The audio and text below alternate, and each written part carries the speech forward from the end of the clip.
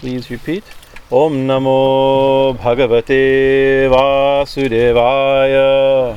Om Namo Bhagavate Vasudevaya. Om Namo Bhagavate Vasudevaya. Om Namo Bhagavate Vasudevaya. Om Namo Bhagavate Vasudevaya. Om Namo Bhagavate Vasudevaya. Om Mangalam Gurudevaya Devye Matriksha Mangalam Mangalam Bhakta Brindebhyo Sarvalokaya Mangalam. Om Stabakaya Chadaramasya Sarvadharma Sarupine Avatara Varishtaya Ramakrishnaya Mangalam. Om Sarashiva Samarambam Shankarachara Madhyamam Ashmat Achara Prayantam Vande Gurum Paramparam. Jai Guru, Jai Thakur. So we're continuing our readings from the Srimad Bhagavatam, the 10th skanda, the life of Krishna, life and Leelas of Krishna.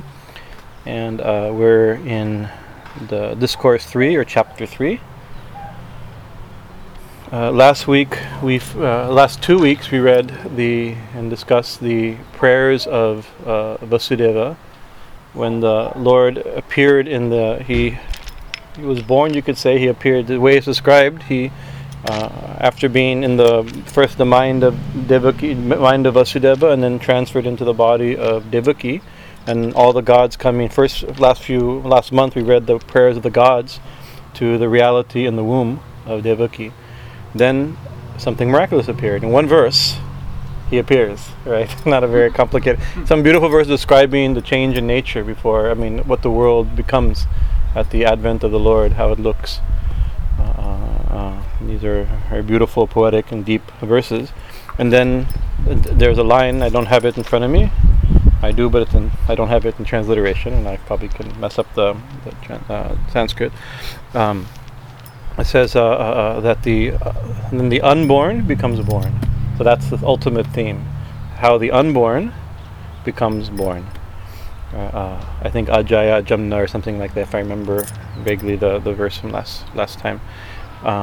And so in that new reality, the unborn has become born, and it's described as appearing in full as Mahavishnu, right? In holding his forearms, holding conch disc, club, and lotus flower, right? And it was beautiful jewelry, long hair, golden armlets, yellow wearing cloth, garland of forest flowers like that,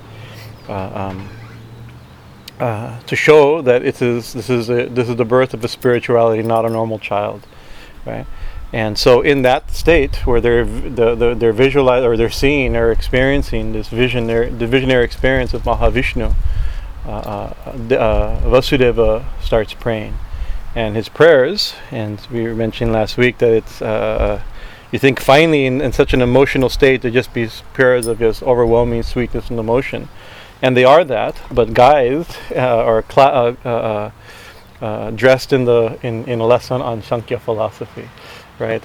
on the nature of Purusha and Prakriti ultimately, right? What is Purusha and what is Prakriti? And then again and again saying that he is Purusha, the Lord of Prakriti, and we went into long detail the last 2 weeks on that. But that whole point is that what's being born is that infinite being. And so why do we have to constantly be told? In the Bhagavatam, it's every time anything happens, the characters stop and start telling you either somebody's prayers or somebody's teachings about the difference between spirit, ultimately the difference between spirit and matter, Purusha and Prakriti. And we know, we're trying to understand there's the mystical connection between these two experiences, these two realities, the Purusha and Prakriti of matter and spirit, of Shiva and Shakti, of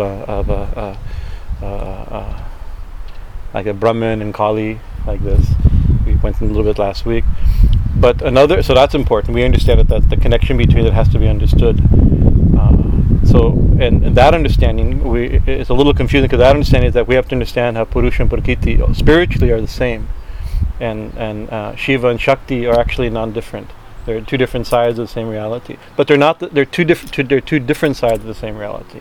They're not the same side of the same reality, right? So we still have to understand. That's why again and again we're told the difference between Purusha and Prakriti, between consciousness and nature, and then evolution, the evolutes of nature, and how that the relation between the two.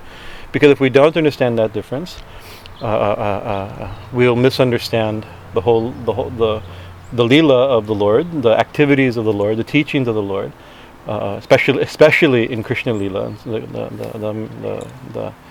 especially as Krishna. Krishna Leelas can be, it's so sweet but very easy to misunderstand because it's told in very human language. Like Varaha avatar, it's like we know, oh, so some demon steals the earth and plunges into the underworld, into the ocean of the underworld, right? So God becomes a giant pig, right? Grabs his club, dives into the ocean, fights the demon Hiranyaksha, kills him, picks up the earth, puts her back in her proper place.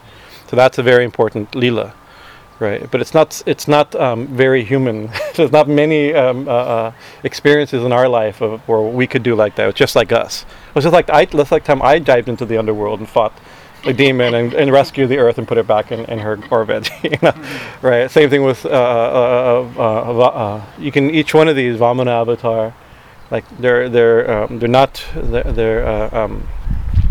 but not only this is in the avatar in human form, but in very human form, in the life, and seems to be very human, therefore very easy to misunderstand. So the difference between matter and spirit, understanding how they're one, but also understanding how they're very much different, right? And the last few weeks we've been tackling, last few years, one of the themes of our discussions has been that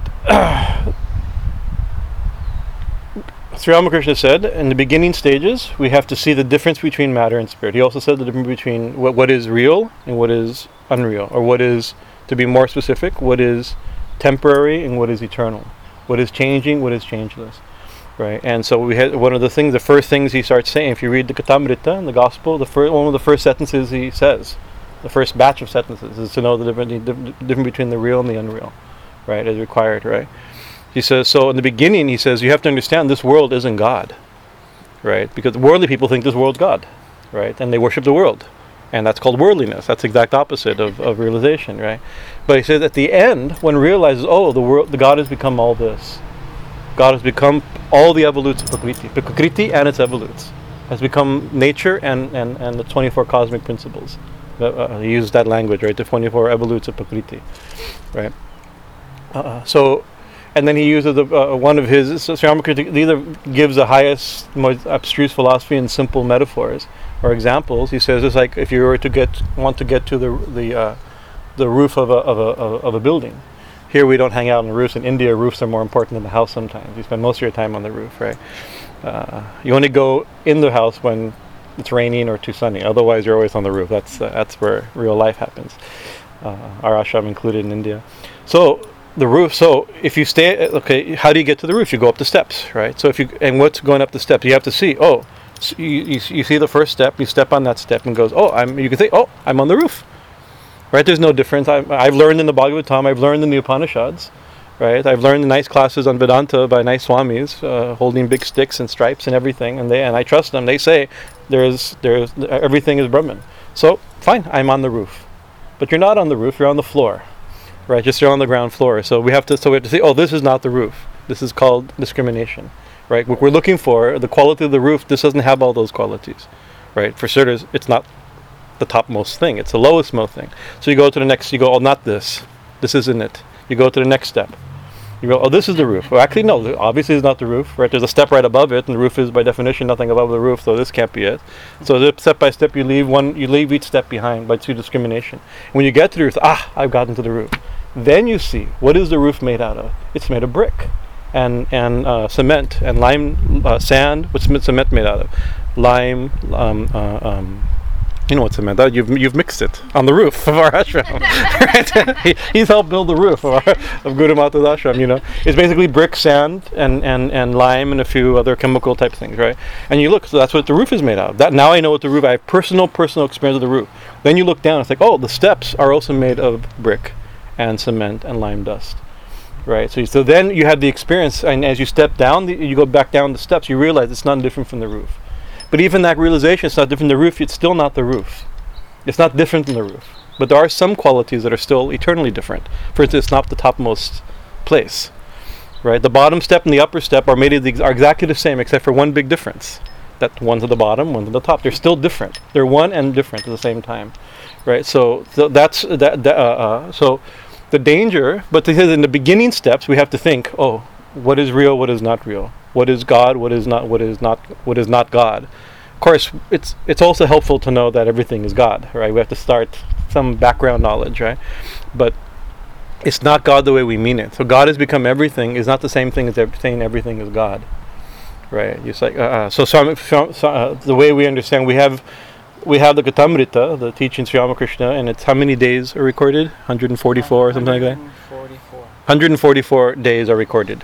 Partial conversations that M was privy to, was present, and or that he chose to translate and put into his books. Right. More than that, we have not much. We don't know what everything and anything he said. Right. Only through talking years later, the direct disciple Sri Ramakrishna is saying, "Oh, Thakur told me this." And it's like, "Well, I'm not. Where do you say that? It's not in the gospel." Well, because that's not the recording, right? So, Swami Vivekananda. Now we know Swami Vivekananda is a great preacher of non-duality. Right, of Advaita Vedanta, right? But in his early days, he had a very different mood. He was against the whole thing. Non-duality is offensive, right? To say, oh, everything is God. This cup is God. Well, yes, we should. This cup created the universe. This cup is unchanging. Although you start saying the foolishness of Vedanta, saying everything, I'm God, you're God, the spoon is my cup is God, my saucer is God, the table is God. It's absurdity. It's blasphemy. Right, God is all powerful and unchanging. I can break this, and it's not all powerful. It's not unchanging. I'm not all powerful. I'm not unchanging. How can I be God? It's a religious offense. It's sinful to say such a thing. Sri Ramakrishna says, yes, you'll understand in due time. You'll understand, right? Because things aren't God, but they are God, right? So, but not so that. So, at the highest state of realization, we are meant to realize that. So, but until we get to that highest state of realization, we have to know that what we have right now isn't the final goal. That's not what we're looking for, right? The experience is not complete yet, right? Maybe this is what we're looking for, but we don't see it properly. We see it in the world of duality, not in the world of unchanging reality or ever expanding reality. So this is so both we have to understand how there's no difference between the relative and the absolute. The relative is an expression of the absolute, a manifestation of the absolute, or an experience of the absolute through. Swami Vivekananda says through the medium of time, space, and causation, or Maya, right? The technical term, his mathematical term for Maya, right? When the one reality is perceived through the lens of time, space, and causation, it's seen as the relative world, right? But so we have to understand how that they're the same, or built upon the same, or like that, but also see that they're very different. Otherwise, there's no impetus for further progress. So as soon as you see somebody, and perhaps you've met these people, I've also met these people, it's like, oh, it's all God, it's all fun, it's all good, it's all God, it's all Ma, it's like, and that's true. So you can't argue with them. You can't even though they should be beaten with a stick, but you can't, because it's also, they're not saying it's not true, but they're saying it without proper experience. If they said the proper experience, they wouldn't be saying such flippant. They shouldn't be saying such things flippantly like this. Yeah, so there's an example, Sri Ramakrishna story, Swami Chaitanya tells a lot. Swami Brahmananda, that time not Brahmananda, he was Rakal, right? He was, Bengal is a fishing culture, a fish-centered culture, so he was fishing with a rod. And Sri Ramakrishna, and also Sri Ramakrishna was not ontologically against fish, but he was against fishing with a hook, because that's lying. You're offering food, and lying is a bigger sin than killing. And Sri Ramakrishna, we have different ways of organizing levels of sin, right? But lying is the highest possible sin in this stage, right? In my mind, we think a little bit differently, but Sri Ramakrishna, the way he was teaching his disciples lying, so he didn't like. He says, "Oh, you shouldn't do like that." And so Brahmananda, he also heard some nice Vedanta. Even from Sri Ramakrishna, he's heard some good Vedanta philosophy. He says, "Oh, the fish is Brahman, right? And I'm Brahman, and the pole is Brahman, and the ocean is Brahman, life is Brahman. It's all one. It's all one, right? So it's fine. Whatever I'm doing is fine. Basically, usually the philosophy, it's all good. It's all God. I mean, whatever I'm doing is fine. That's usually what it trails down to. And Sri Ramakrishna, he says, what you're saying is true, But if you realize that truth, the rod would fall from your hand. To have that realization, you couldn't hurt anything. You can't use it. We're using it as an excuse to hurt something. It's all one. But if you actually had that experience, you couldn't step on an ant. You couldn't. Sri Ramakrishna, if somebody stepped on grass, he'd feel it on his body. Right? If you had that experience, so we do it very flippantly, right? So we have to. The experience of it is different than just some philosophical understanding or a philosophical misunderstanding. Usually, what happens, So we're trying to get some philosophical understanding to correct philosophical misunderstanding, and then maybe so we can get to that experience eventually. So I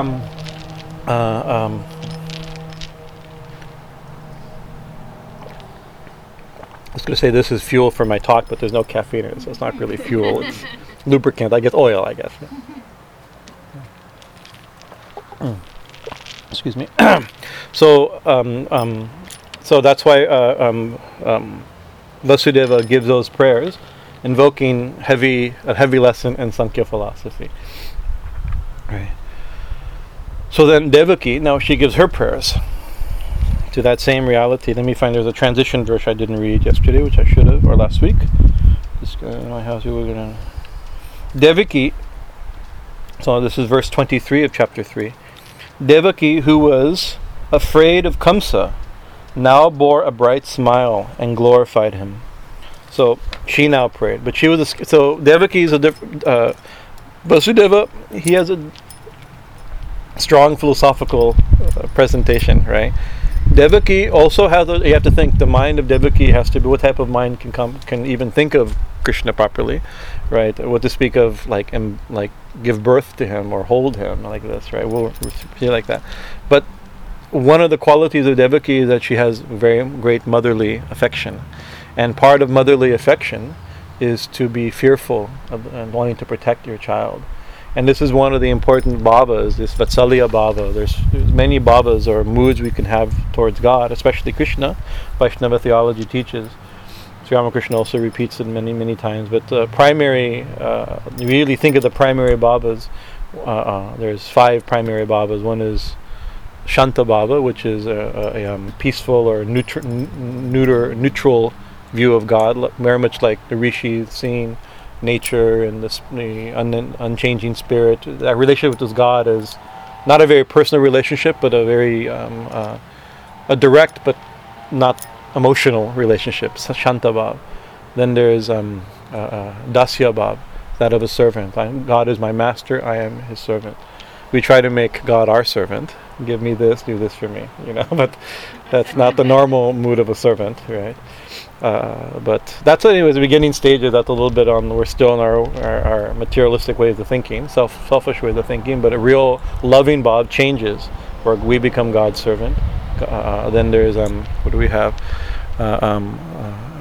What's friend bhav? Shakya bhav, that of a friend. And the examples of that are given like the Gopas, cowherd friends of Krishna. They're Krishna's friends. And what's in the quality of friendship? That of equality. Right. Even though in the stories, which we'll eventually read, if we keep doing this, we don't get sidetracked, which we can easily get sidetracked. Krishna's friends, they know he's Krishna, they know he's God, right? But they don't care, because their affection with him. Either they don't know or they know, but they don't care, because love is because usually the idea of God is all powerful. Right, really, really powerful. But you can't. It's hard to love affectionately something that's really powerful. Right, he's with weapons in his hands. Right, but as a friend, he said. And so what they do. There's some beautiful scene where the Gopas, like there were boys. When I was a boy, I was never a very big fighter and very violent, but we wrestled. Right, wrestled with the neighbors, and I was always big, so I could always wrestling was the one thing I could have some benefit. So just on brute weight alone, not on brute strength or agility. But anyway, so they'd wrestle, right? So wrestling is a legitimate Vedic sport, right? Krishna himself wrestled as a boy with his friends. They'd go out to the forest, taking the cows, and then they'd play and do different games. And in the wrestling, sometimes the boys, one of his friends would pin him down. So, you think you're God? Get out of this one, right? And they couldn't. Of course, he probably could. Like the whole universe exists within his mind, right? So he could easily get out of arrest. But out of affection, out of love, he was actually pinned down, right? That was the relationship was more important than this, was stronger than the omnipotence of God. It was this loving relation. So then then there's Vatsalya. Vatsalya, we sometimes call it Matribhav. Matribhav has two sides. Vatsalya, and the opposite is Matribhav. Vatsalya means that of like a parent, right? God is my child, right? So that's even more. So the example is Devaki. The classic example is Devaki, or the classic example is Yashoda, right? Even more, because there's not many. Leela was Krishna and Devaki are small, because we'll find out probably next week they get swished away and transferred to the house of Yashoda and Nanda. So they also know he's God, right? Here she knows he's looking, four-armed God holding conch disc, all the symbols of divine power and transcendence, right? And hearing the husband just pray, "You are Purusha, dependent of Prakriti, the controller of everything," the whole thing. She also can see who's her son. But still, the nature of Matribhav or Vatsalya Bhav is that a mother is always fearful for her son or for her daughter, right?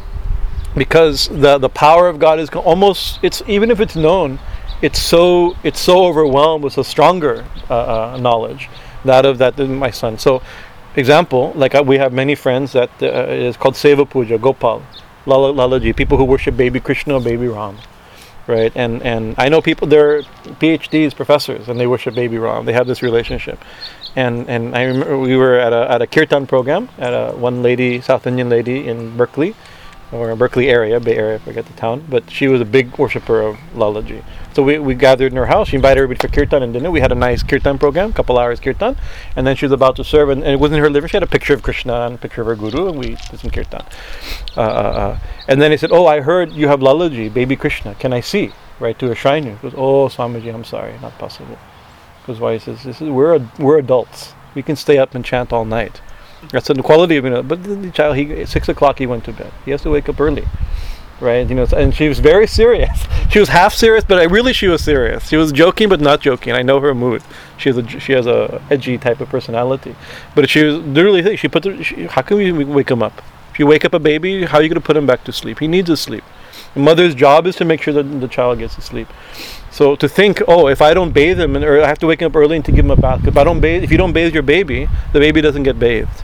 If you don't feed your baby doesn't eat, right? So that's a very strange way of thinking of God.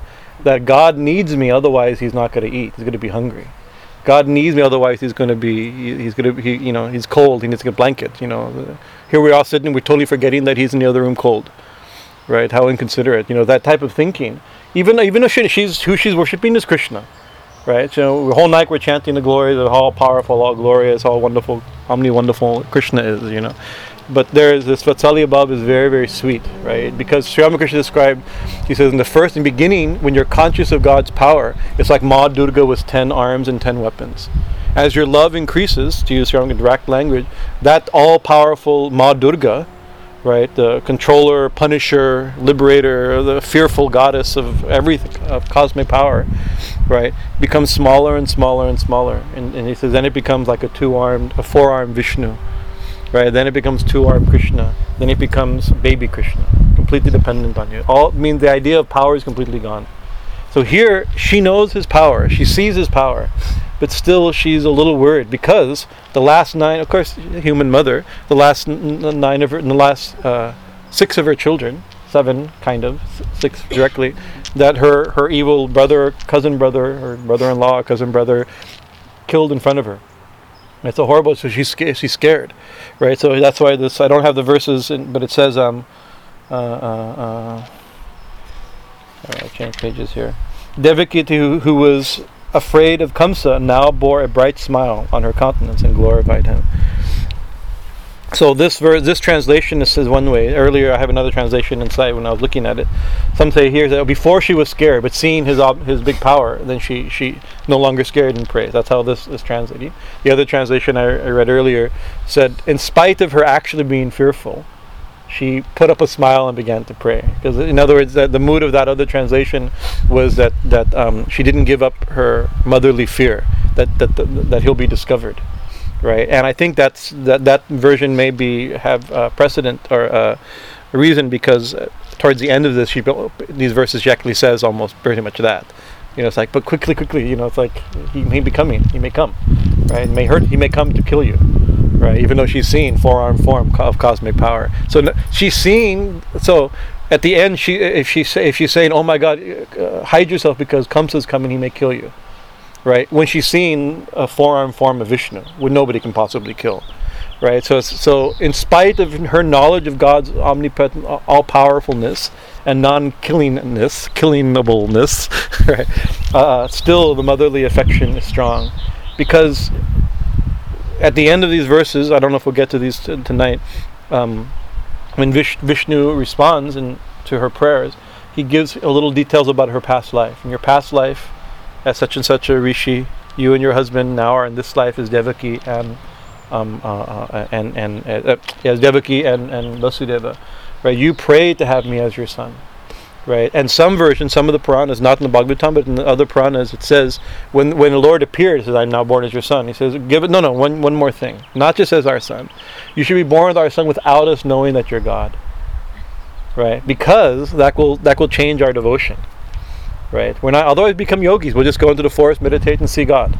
Right? Why go through all this? They wanted an intimate, direct relationship with so much love that knowledge of God disappears. Right? I want this. So he said, okay, we should be born. I should be born that way. Right? So of course they do know, but they don't. That knowledge is hidden. Right? Yashoda, we know that famous story when Krishna eats some dirt, and you go, "What are you doing eating dirt?" Right? And she takes the dirt in her mouth, looks into his mouth, and sees the entire universe. Within that universe, she sees the earth, and on that earth, she sees Krishna and Yashoda, and she sees Yashoda opening the mouth of Krishna, take the dirt out, and within his mouth, the entire universe. I mean, she sees the cosmic right out of the Matrix or something. This huge cosmic thing, right? But still, she knows. But so, and then when that vision goes away, it says, "And don't eat dirt." Right? It's dirty, right? Still, it's like she knows who he is, but that Vatsalya Baba, that Matri Baba is stronger than that knowledge, right? It's not enough to know God. Many people believe in God, people may know something, but to have real love is a very different thing. And this Leela, Krishna Leela, is all about this type of affectionate love. And then the final of these Pancha Babas is Madhurya Bhava, which is a more romantic relationship, which will go, that's with the gopis and like this. It's considered the highest form that absorbs and the highest, all these things put together and influence 1,000 times, you get that type of bhava. So anyways, before all this discussion, we haven't read one line. What does Devaki say? So this is very nice. So who's being born? Once again, it's all about the unborn being born, right? Or the Purusha becoming Prakriti or entering Prakriti. So many ways to understand this, right? And so it says, Devaki Uvacha, Rupam yat tat prahu avyaktam adyam. Prahu means you're the one known as. The rishis have spoken you as this. What have they said? Rupam. Your form, what is your form or your nature? Right? Avyaktam. Avyakta, that which is unmanifested or undescribable. Right? So you are later it's used clearly as in other verses. We looked up this word earlier. In other verses, it's clearly described as unmanifested. Right? So you are the unmanifested one. Right? So you're by definition unmanifested.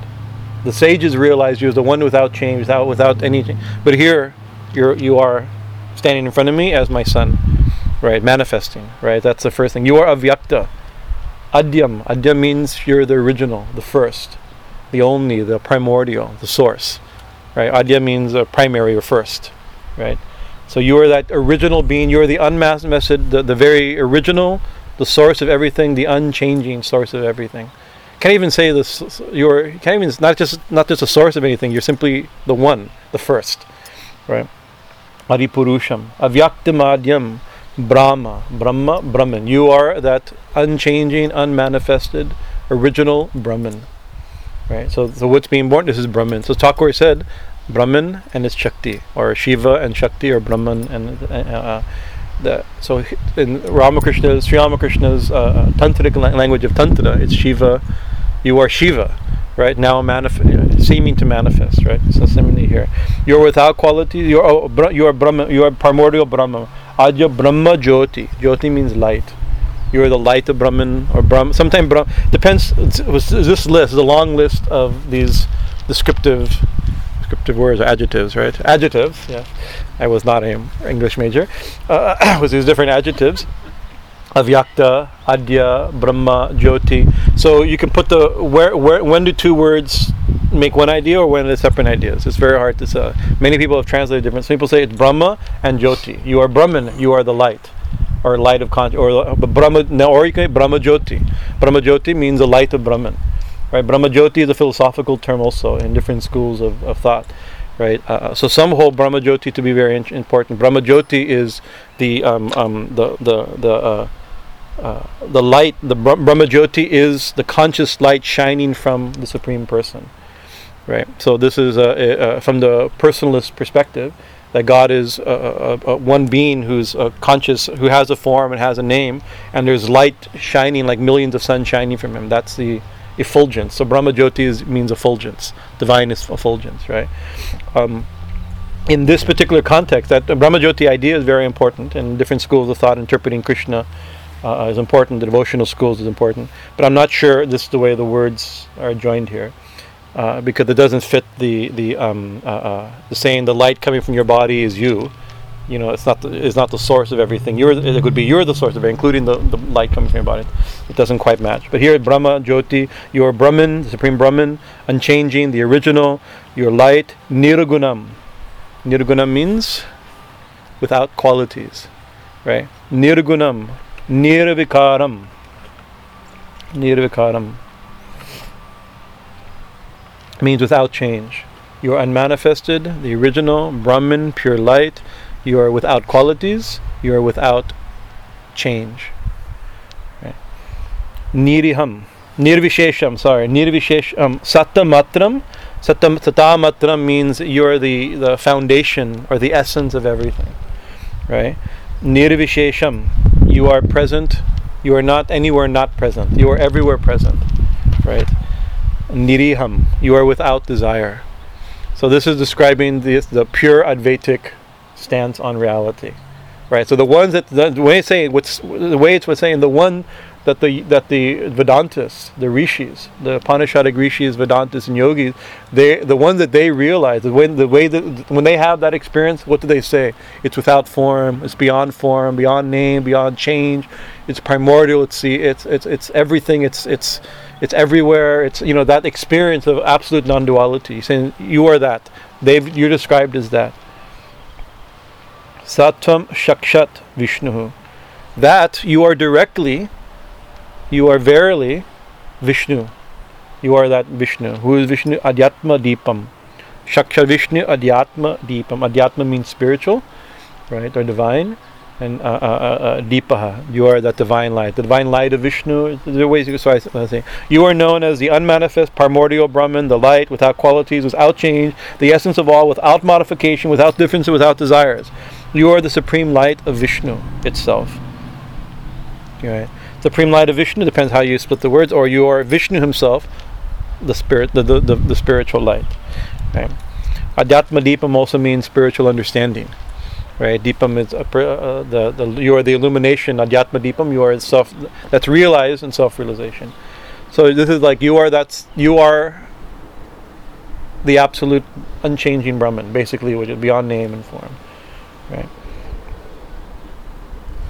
So this is a big statement, right? So who's being born? Is that being born? And so there's another point we've brought up this point, but we have to understand that, especially we venture carefully into Krishna Lila, that we're dealing. So there's many ways to read the text and to read the story, and we're trying to read them all simultaneously. Right, to get the full juicy meaning. One is that a very ancient history, right? There was a boy named Krishna, and he was born to Devaki, right? And this is a record of that ancient history, right? And his people, since that time, have believed he was God, and they've told this story. That's one thing, right? And we know, many scholarly studies have been done analyzing the historical person of Krishna, right? He's listed in genealogies, and we know the history of the various cults that have followed, not the negative use of the cults, but groups of worship that have believed that Krishna, Vasudeva Krishna, was the villages near Vrindavan area in Mathura. There was a group in a certain period of time that worshipped him. So we know historical. This is ancient telling of ancient history, right? Through ancient language. It's the language of the ancient understanding of that such a being. So it's very important like that. So then there's also spiritual history, means God incarnated as Krishna 5,000 years ago, and this is the details of it. This is how it happened. First, he entered the mind of Vasudeva, entered the body of Devaki, appeared with 4 arms, and they read these prayers, and he was. So we have that the ancient narrative. This is how God incarnated as Krishna. We believe it. Bhagavatam says it. I believe it. That settles it. This is how it happened, right? A very devotional and religious believer's perspective, right? Because we do actually, Sri Ramakrishna believed in Krishna, right? He believed Krishna was an avatar, right? We believe Krishna is an avatar. So we're reading it like that. What are the details of Krishna the avatar? This is one of the famous books, the most famous book. Not the only, there's different versions of the story, right? But this is a very important telling, most popular. In popular Hinduism, this is how Krishna is born, right? So that's another thing. And then there's both those, the historical aspect, the spiritual, scriptural revelation aspect, of these ancient details, as it's true, right? But then there's the mythological or metaphorical aspect, right? It is also symbolic, right? And of many things. And there's layers and layers of symbolism in everything, right? Every text has many layers of interpretation, especially spiritual texts, right? And sometimes the danger, which is I've been trying to hedge my presentation a little bit, is not to so emphasize the symbolic and metaphorical meaning to a point where it cheapens the whole story, and it's just a fictitious story that has some meaning, symbol of something, right? Because I don't believe it's that also. And I'm always remembering when Swami Varshana Maharaj, Vaishnava Swami, we had a long conversation on this very point. And he says, no, these things have very deep symbolic meaning, metaphorical meaning, right? But they get their power, those metaphors get their power from being believed, right? If you believed, Kamsa, if you come to think, there's a fictitious story where there some primitive people wrote a fictitious story that we can interpret to be how we spiritually awaken and overcome darkness and the fight between good and evil and within us, and here an example where within the secrets of the heart we get a spiritual illumination. We can give it all interpretation. It is all that, right? We shouldn't lose all that, but it's not. But by thinking about it, it's like, this is how Krishna Leela happened, right? By thinking these things are real, giving them real value, right? Then that story, the mythological power, the metaphorical power of the story becomes real. Otherwise, you could see with Joseph Campbell's famous definition of mythology is other people's religion, right? You could and a certain I know all about Greek mythology. We know its meaning. I read the book, several books, right, in high school. Right, it's true. I did. He did. I read books on Hindu mythology in high school. It's like we know all these. We know the meaning, right? But we know the meaning, and we're still nothing's happened to us, right? If they have metaphorical meaning, they haven't worked, because we don't take it. We can take them as just fictitious stories, right? When you think it's real, when you take it very, very spiritually potent, then the metaphor works. Right, and then the transformation can actually happen. You look at Sri Ramakrishna thinking of Radha and Krishna, he'd go into ecstasy. I think of Radha Krishna in all kinds of ways that are mistaken, that don't take it too seriously. Right, nothing happens. If anything, I pollute my mind, and the whole real sweetness of Radha Krishna Leela closes in front of me and disappears. If we overly take it as just a story, or put ourselves too much intimately in the story, then the story the real secret, the real juice will close and disappear. Right. There's a great line that Joseph Campbell, in those interviews he did with Bill Moore many years ago, where he makes a statement. He says, or I think the interviewer says, that you've studied and you know all the world mythologies, and you thought about these things. You've written so many books. You really have mastered it. And he says, yes, but but I'll never have the experience of a saint, right? Because they're not. He understands the stories as an external witness and their deep meaning, but the real transformation comes from having it be real, right, in a deeper way, right? So with that description, we have to understand. We can also understand it a little metaphorically, also, right? Krishna is born in a dungeon, a dark place, right? In the tyranny of with a tyrannical uncle, right? A leader who usurped his father's kingdom, Ugrasena, imprisoned his father, and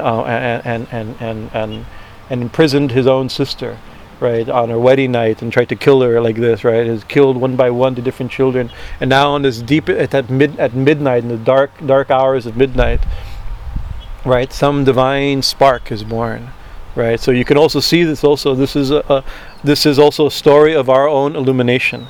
There's a way of interpreting it, but carefully, not to overly do it, right? But we shouldn't not do this either. Otherwise, we take it too externally, right? And just as believers believing some ancient history or some fanatical, this is what happened, right? What is that language we were between? It's connotation and denotation, right? We have to sometimes we have to. So what does the story? What's the connotation of the story? Not just telling us about somebody. So it's our story also, right? But it's also not the whole thing. I'm not. Same time, I'm not Krishna.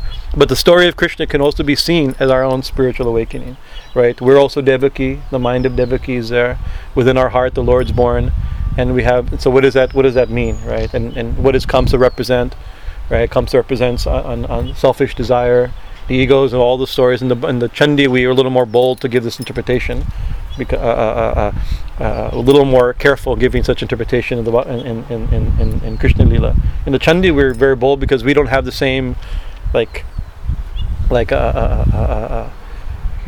if you don't believe that Kali really did, lap up, her bowstring didn't actually scrape the heaven, then you're going to hell. It's a great offense. It actually happened. I know the place. We've been to the place. We've seen the place where that happened. It's like, but it's so larger than human life that it's easy to think of it as mythology. But we also know, because we know Kali is mythology and she's real, and our own loving mother, who's in the other room over here waiting for Arati. As soon as we finish, our children finish talking, prattling children outside, right, by the Duni. She's actually there. So we have no trouble with that duality of the real goddess and the symbolic meaning of her form and names and activities and stories, right? It was Krishna because it's so historic. There was a Krishna, right? Seems to be, right? And people even now dedicate their whole life knowing that this actually happened. So but at the same time, the story is also can be read and should be read as our own spiritual awakening, right? You are known as the unmanifest primordial Brahman, the light without qualities, without change, the essence of all, without modifications or differences, without desires. You are the spiritual light of Vishnu itself, right? Nasteloke dvi paradha vasane. Havasane. So at Nashte Loke, Nashte means after the destruction. So after the cosmic destruction, after the destruction of the entire universe, which happens after Dvi Paradha.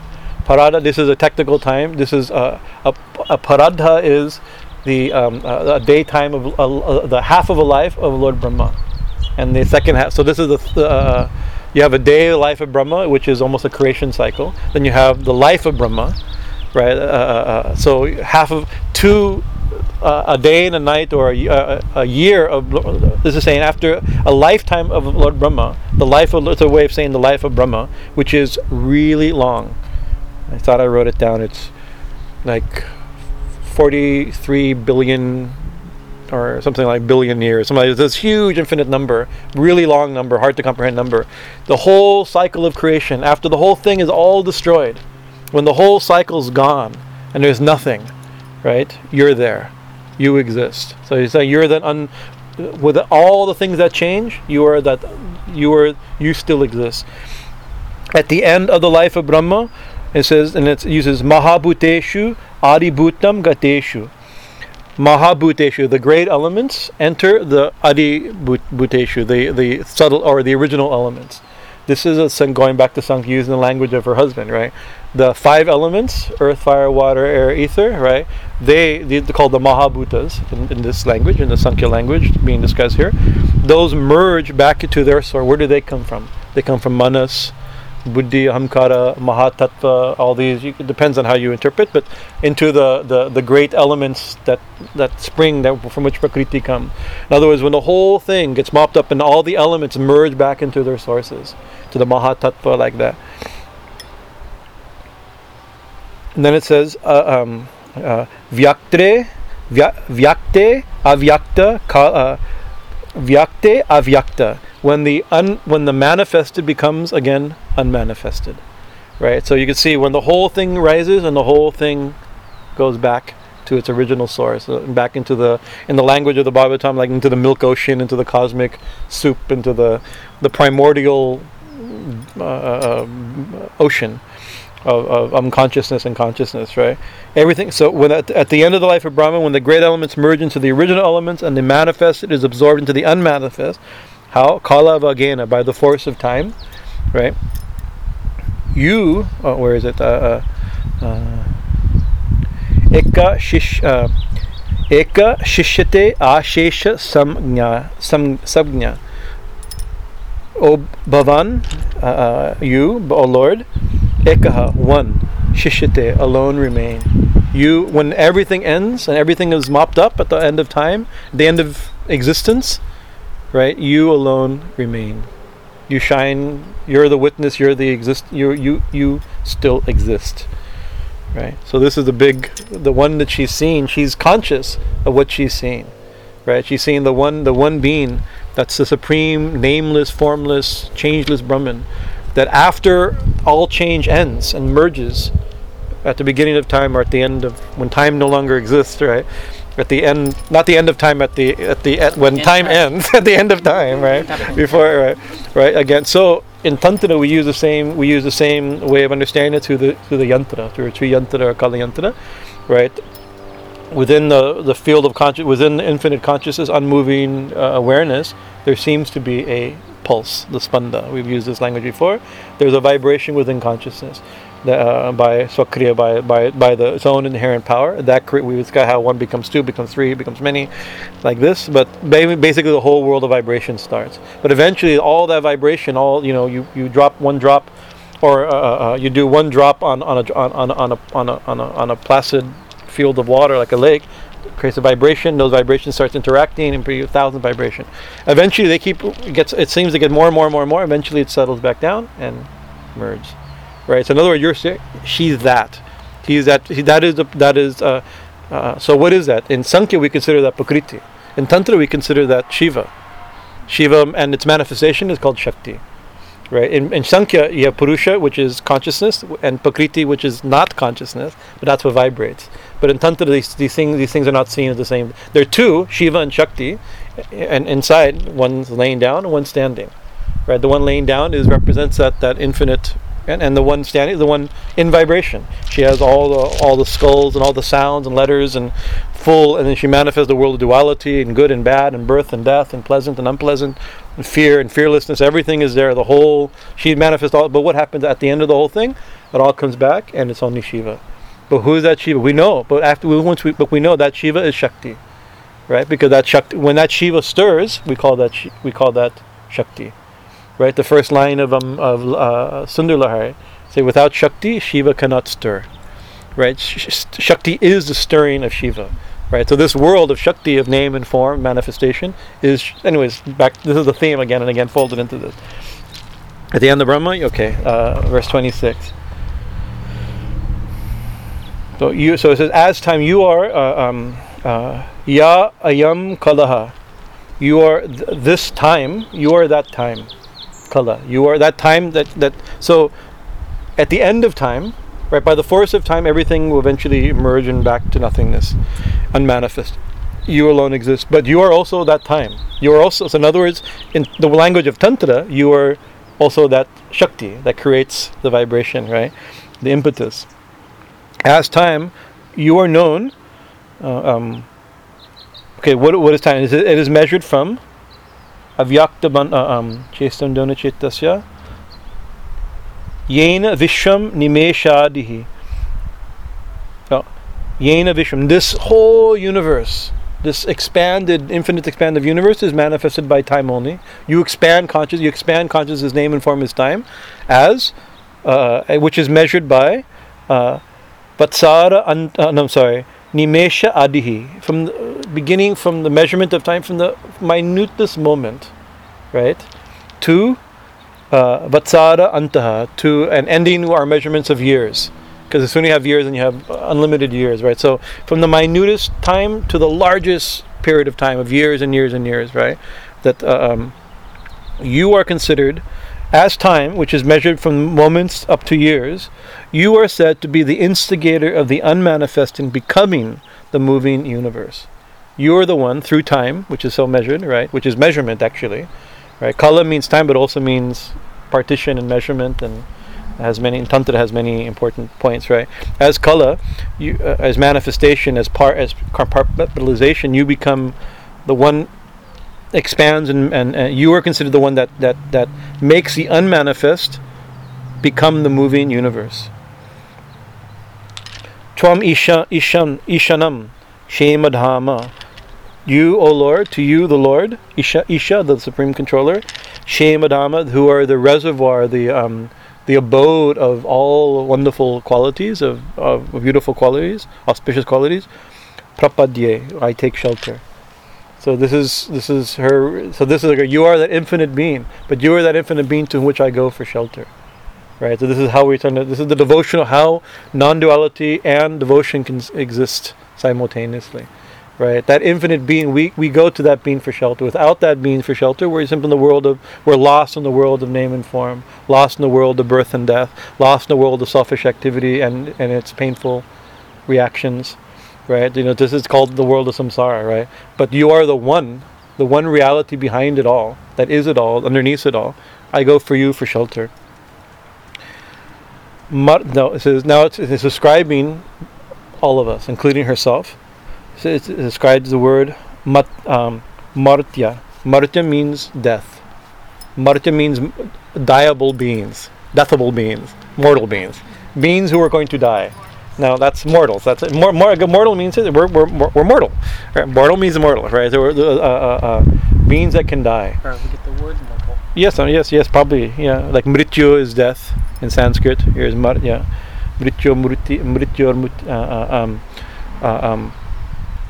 So that's us. So beings who are going to die. I don't know about you guys, but that's probably me also. And so what do? We try not to die. Right, so we do everything we can not to die.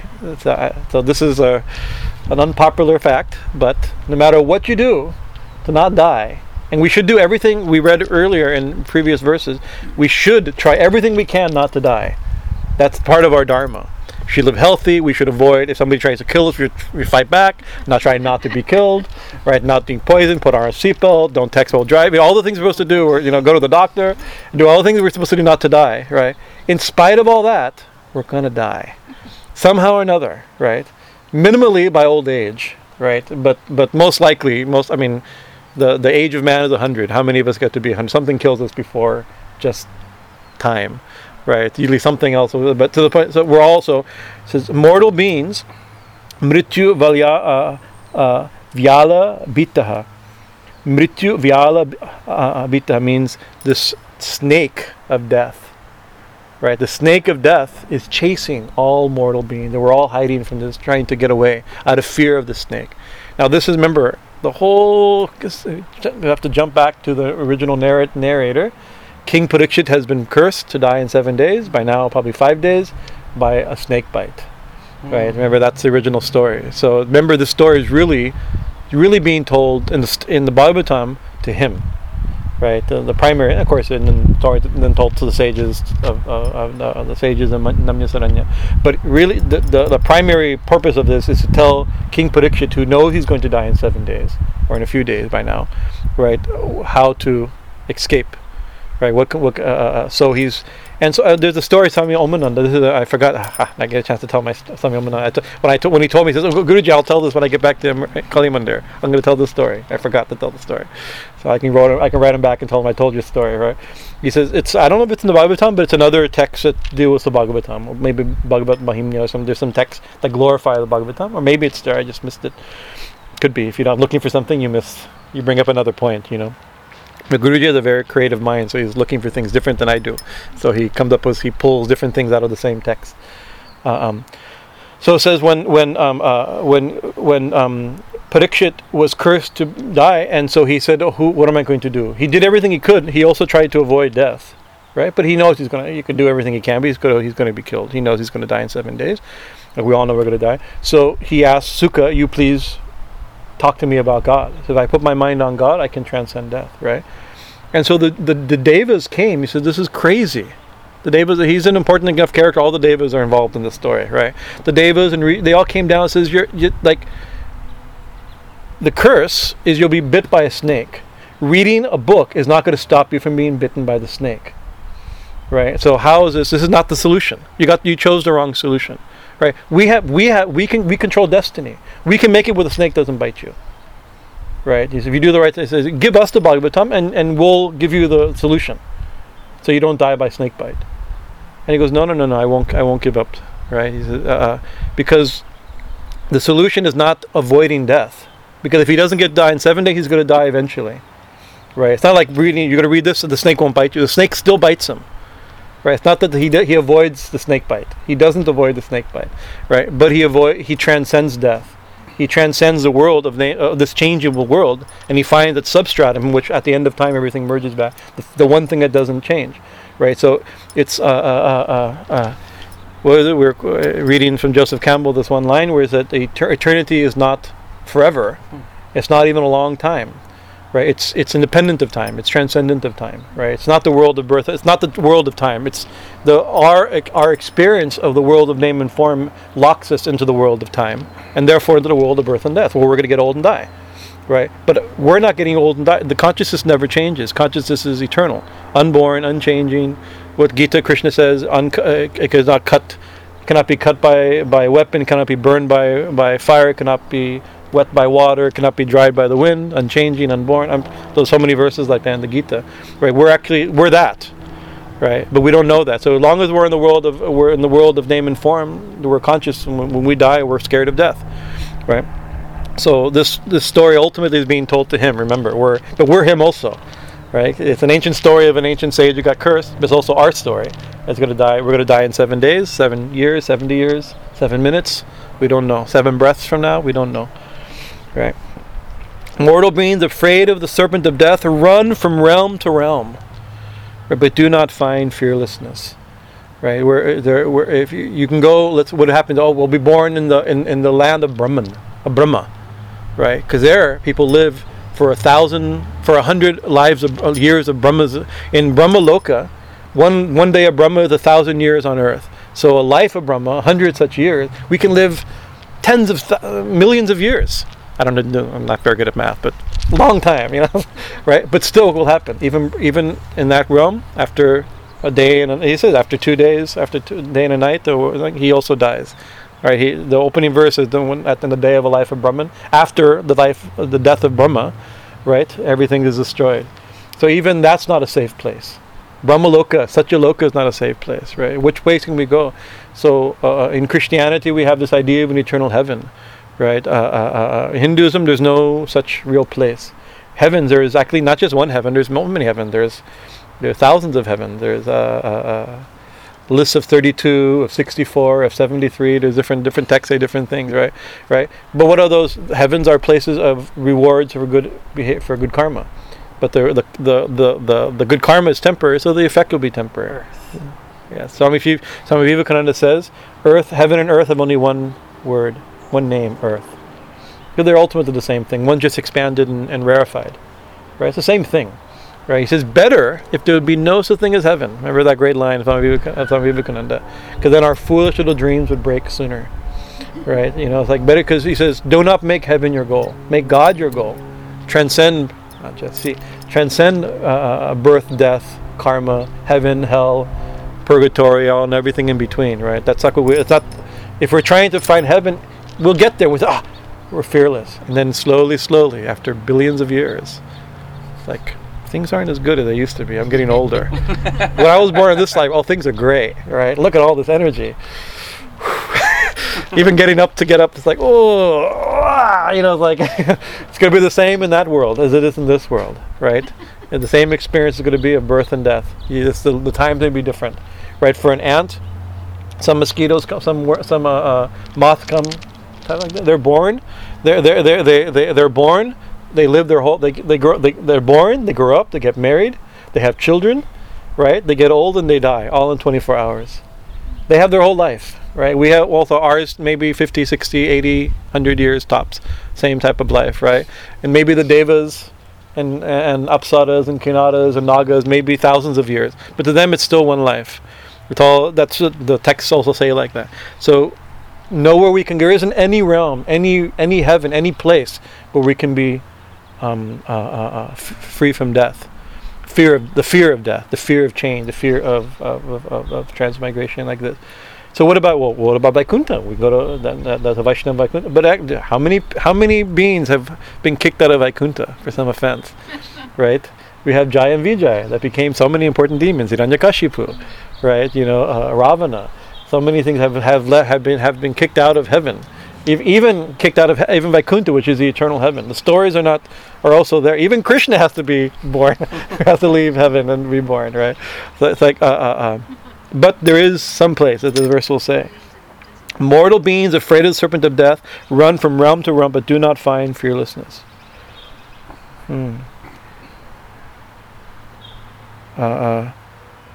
Yadrichaya. It says by chance, by some mercy, by some good fortune. If by some good fortune, prapya, we take shelter, adios sustaha, or is it twat pada abhyam. At your pot, remember we said when you don't know what a word, it's probably lotus. This is another word for lotus. By some good fortune, we can hold on to your lotus feet. Again, remember, it's all about the lotus feet, right? Or the lotus side one. By a stroke of good fortune, taking shelter of your lotus feet, we can rest undisturbed. The lotus feet are unchanging. That's the safe place, right? He says, for mrityu asmat apaiti.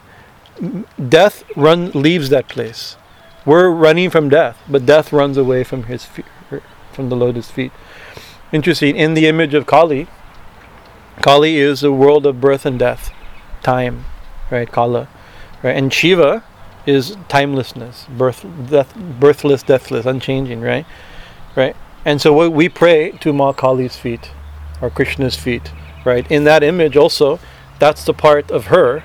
Of the world of birth and death that touches the deathless, the birthless, the unchanging, right? So we say, we worship the lotus feet of Mother Kali. That's the part we can worship. All parts. This is also part of Mother Kali, but this body is also part of Mother Kali, right? Money is also part of Mother Kali. Pleasures, happiness, misery, everything is a part of Mother Kali, but that's not the part that's going to be unchanging.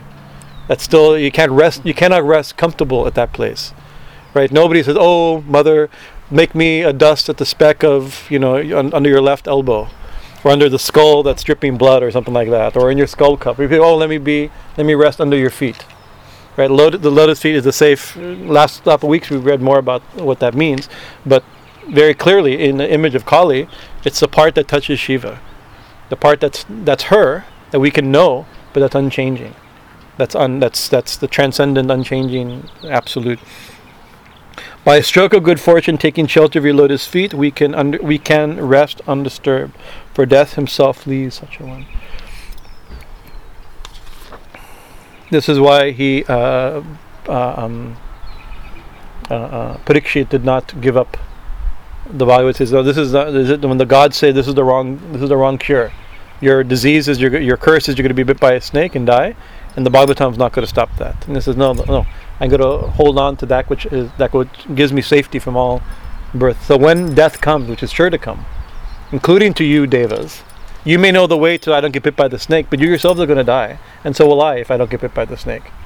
right? So it's like I want that place. The Bhagavatam will give me knowledge and devotion, understanding, where by the time death comes, my mind I'll be completely absorbed in the deathless reality. Nachiketa's death. Yeah, so Nachiketa also, he's offered by death so many boons. He says, how can I ask for those things? I'm looking at death. These things don't matter to somebody looking in the face at death. Problem is we don't look at death. Parikshit is looking at death. So remember, she's the mother aspect that Vatsalya Bhava is strong, right? Although I know you are the supreme reality. You are the unchanging, birthless, absolute, all-pervading, unmanifested. After the entire universe, you're the one who manifests the entire universe. After the universe, you alone exist, right? Thinking by somehow holding onto your lotus feet, we can rest unperturbed by birth and death, right? But then that reality, remember, took birth in her womb for a reason, in order to have some loving reciprocation of mother, that loving relationship, right? It says, please protect me from this fierce son of Ugrasena, right? The Kamsa. Now you, the supreme reality, protect me from Ugrasena, right? The destroyer of fear of your devotees, right? He says. But then this one line is very beautiful. It's a very spiritual line, but very human both. Spiritually, it says, sorry, it's on the page here.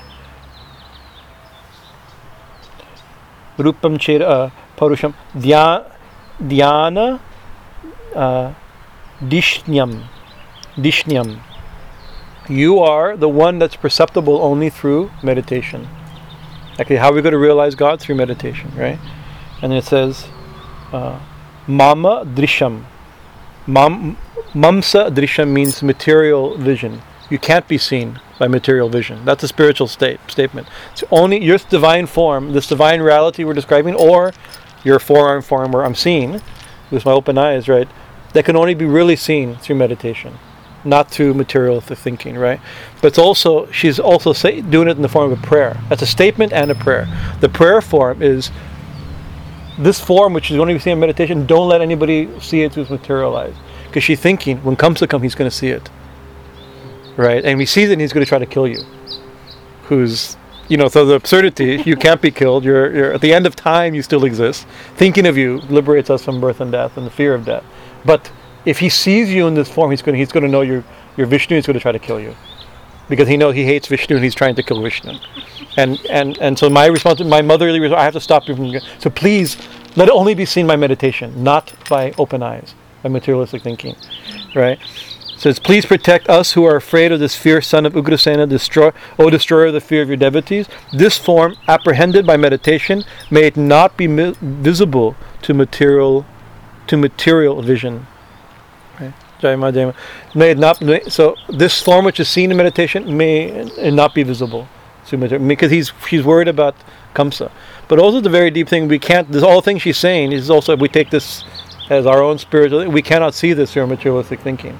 So not only do we require sadhana, if we next week we'll read about the sadhana that they did to get this vision. How did they get Vishnu as their son? They did sadhana for thousands, tens of thousands of years. Fierce austerities. I can't get myself to wake up early in the morning, and they're eating. They're fasting, leaving on air for tens of thousands of years to get a boon, right? To get the blessings, to get some blessings. Right, it takes much sadhana to have God be born inside of you, to illuminate you, to have this knowledge. It's not easy, right? It wasn't easy then. It's not easy. It won't be easy for us also, right? But it's a big thing. It's not visible. He's not this vision, both of the forearm form of Vishnu or the cosmic understanding of who he is, Nilakara, without name, form, like this. Limitation isn't visible to our regular thinking. What Jesus said, if your eye be dual, your body should be full of darkness. If your eye be light, your body should be full of light. If your eye be single, it takes the divine vision. Also, Krishna, when Arjuna asked Krishna, "Let me see your universal vision," he says, "You can't see it with these eyes." Regular thinking, he says, "In here, I give you spiritual eyes, divya chakshu. I give you divine eyes. With that, you can." And then he says, "Behold my mystic opulence." And then he saw this universal vision. And his response is, take it away, I can't handle it. He wasn't ready. It's not easy to handle this type of stuff, you know. He can't even handle a glimpse of it, right? She's encompassing that whole reality within her being. It was in her womb. How to think of it, right? May that sinful one, Kamsa, not understand that you have taken birth in my womb. Don't let him know. Let him not know that that Vishnu has taken birth, right? O Madhusudana, for I am very much afraid for you because of Kamsa, and I am very anxious at heart. So I'm very scared because I'm scared for you. Oh, deathless, birthless God, whom we're thinking about makes us transcends death, right? Hide this form, right? But also think of it. Actually, some commentaries say that she wanted to switch to the baby form, because the baby form can be hidden, right? And the baby form, some compassion may be there. Right, nobody easily kills a baby, but if you see your enemy with weapons upraised, you'll find a fight, and then she doesn't want him hurt. Right? May that sinful one come to not understand that you have taken birth in my womb, O Madhusudana. The name Madhusudana is very important because, O killer of many other demons, the demon Madhu. Right? So it's like, O deathless one, I'm scared for your death. Right? And O birthless one, don't let anybody know that you've been born. Right? And O killer of the demon Madhu, don't let this. I'm scared because this demon's going to kill you. Right, it shows you the world, the cusp of these two, how the infinite touches the finite. Right. Withdraw, O Upasambhara. Withdraw, take away. O Vishvatma, O soul, the universe, universal self. Adarupam, alokitam. This rupa, this form. He looked up the word for me. Alokila means this supernatural form. Right. Shankha Chakra Gadda Padma, holding conch, disc, club, and lotus, right? Surya Ajustam, decorated with these glorious symbols, right? Chatpujam in your forearms. Take away hide this form, right? He's coming. He'll know you're here, right? If he sees you with these four things, first he says, don't let any. But think about it. It's very interesting. If we take it, she's scared. Oh, if he sees this divine form, he's going to come and hurt you. Right, but also, if we take this as a spiritual awakening, take that aspect of it. If you see it materially, right, then the whole thing will be destroyed. Right, we can't. If we look at this materially, this whole thing will be destroyed. We have a little spiritual, sometime a little bit of spiritual understanding, feeling, emotion, realization comes in our heart, is born. Maybe not like this, but something. Right, as soon as then the materialistic vision attacks it and pulls it apart, and it all dies. Right, it's easy to kill. If a forearm form of a deity is born in our heart, part of our Kamsa, part of us, immediately comes to rush to kill it. So she's scared of this to happen. The final verse. Visham yat etat swa tano nishantante. Visham yat etat swa. Visham, this whole universe, this vast universe, easily rests in your body of Purusha Paro Bhavam, and that supreme person. The entire universe, the endless expansive universe, easily rests within your being. So God is that infinite being. The infinite universe easily rests. Actually, in the Bhagavatam describes countless, infinite amount of infinite universe rest within the consciousness of Bhagavan, the supreme person. Right. O Lord, this form has entered my womb. So think about that. That's the big. The infinite has entered. So who's she, of course? But also, so we have to understand who the mother of God is a big thing. We have that term in Christianity, a mother of God, right? When Sri Ramakrishna when Sri Ramakrishna's mother was leaving her body, right? Sri Ramakrishna held her feet out of devotion, but said, "Oh mother, right? Who you held in your womb?" Because who is Ramakrishna? We consider Ramakrishna to be this type of person, this type of reality. Who is she then that could hold such a being? The being who the whole universe exists within exists in the heart of his mother. This is also why in many verses it says the heart of a devotee is very special. The entire universe exists within God, but God exists within the heart of a devotee. So devotee is actually greater than God.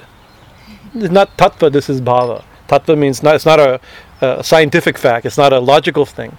But but this is the way the yogis feel, the way the devotees feel. This is the Buddha says. The vast universe rests easily in the body of that Supreme Person. O Lord, this form of the Supreme Person has entered my womb. Vidambanam. He looked up this word for me. Lokasha Nibambanam. In imitation of this human world. Right? So you're appearing in order to pretend to act in this world of name and form, in this human world, in the realm of human thinking, right? That infinite being, which contains everything, seems to be born, has entered my womb and be born in me, right? So in my womb, in imitation of human way, imitation of human ways. We'll leave it with that tonight. Leave a second. What time is it now? 6:19. 6:09 here. A few minutes. Any comments or questions?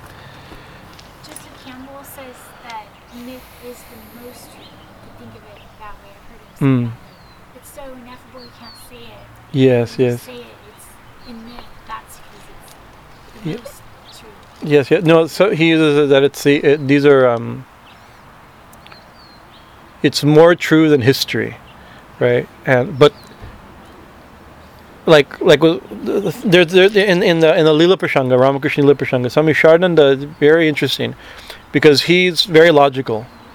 And very skeptical. He grew up in Brahma Samaj, and I think in those type of things.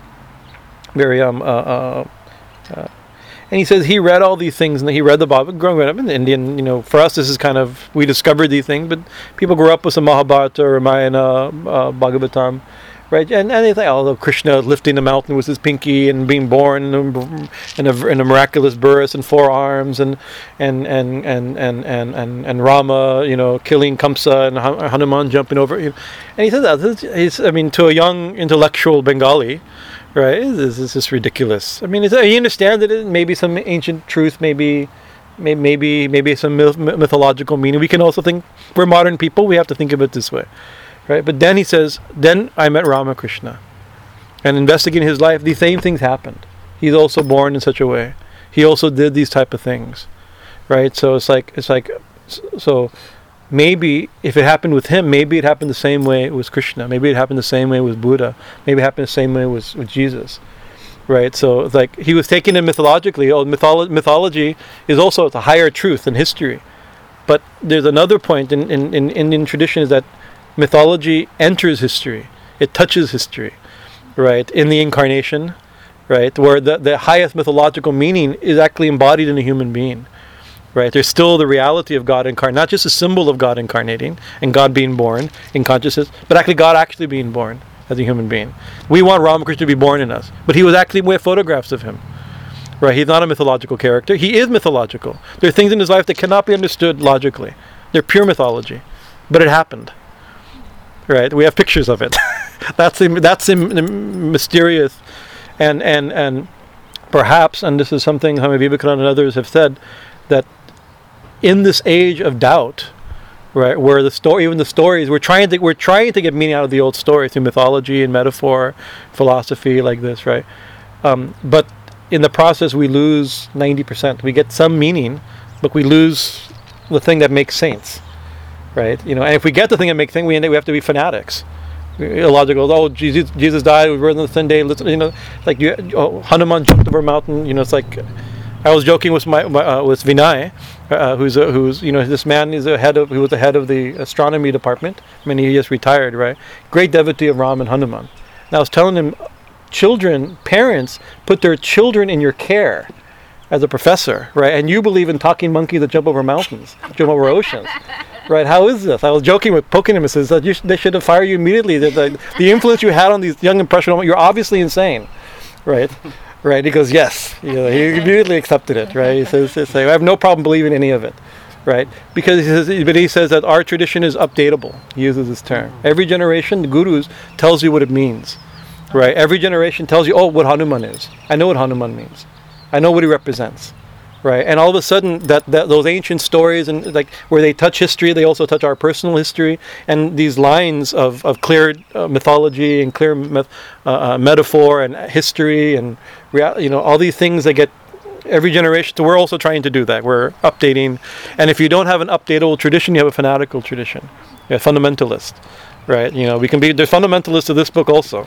We know many of them, right? It's not that it's exactly it happened. If you don't believe it, you're a sinner, right? And he says, okay, that's fine. And we do believe it, but we may not. We believe it plus. We still have to be members of our own society and remember our own culture, intellectually honest to our own education and the discoveries of logic and science, and we have to do all that also, but without so Vivekananda, like this, Sri Ramakrishna was born as the avatar of this age. What does it mean to be avatar of this age? The age of doubt, of logic, of reason, of Darwin, of scientific method, of all these other things. What do we do in this age? We easily lose faith in all the ancient traditions, right? But Swami Vivekananda has no problem. He talks using Darwinistic language, using principles of logic and modern discoveries of his time.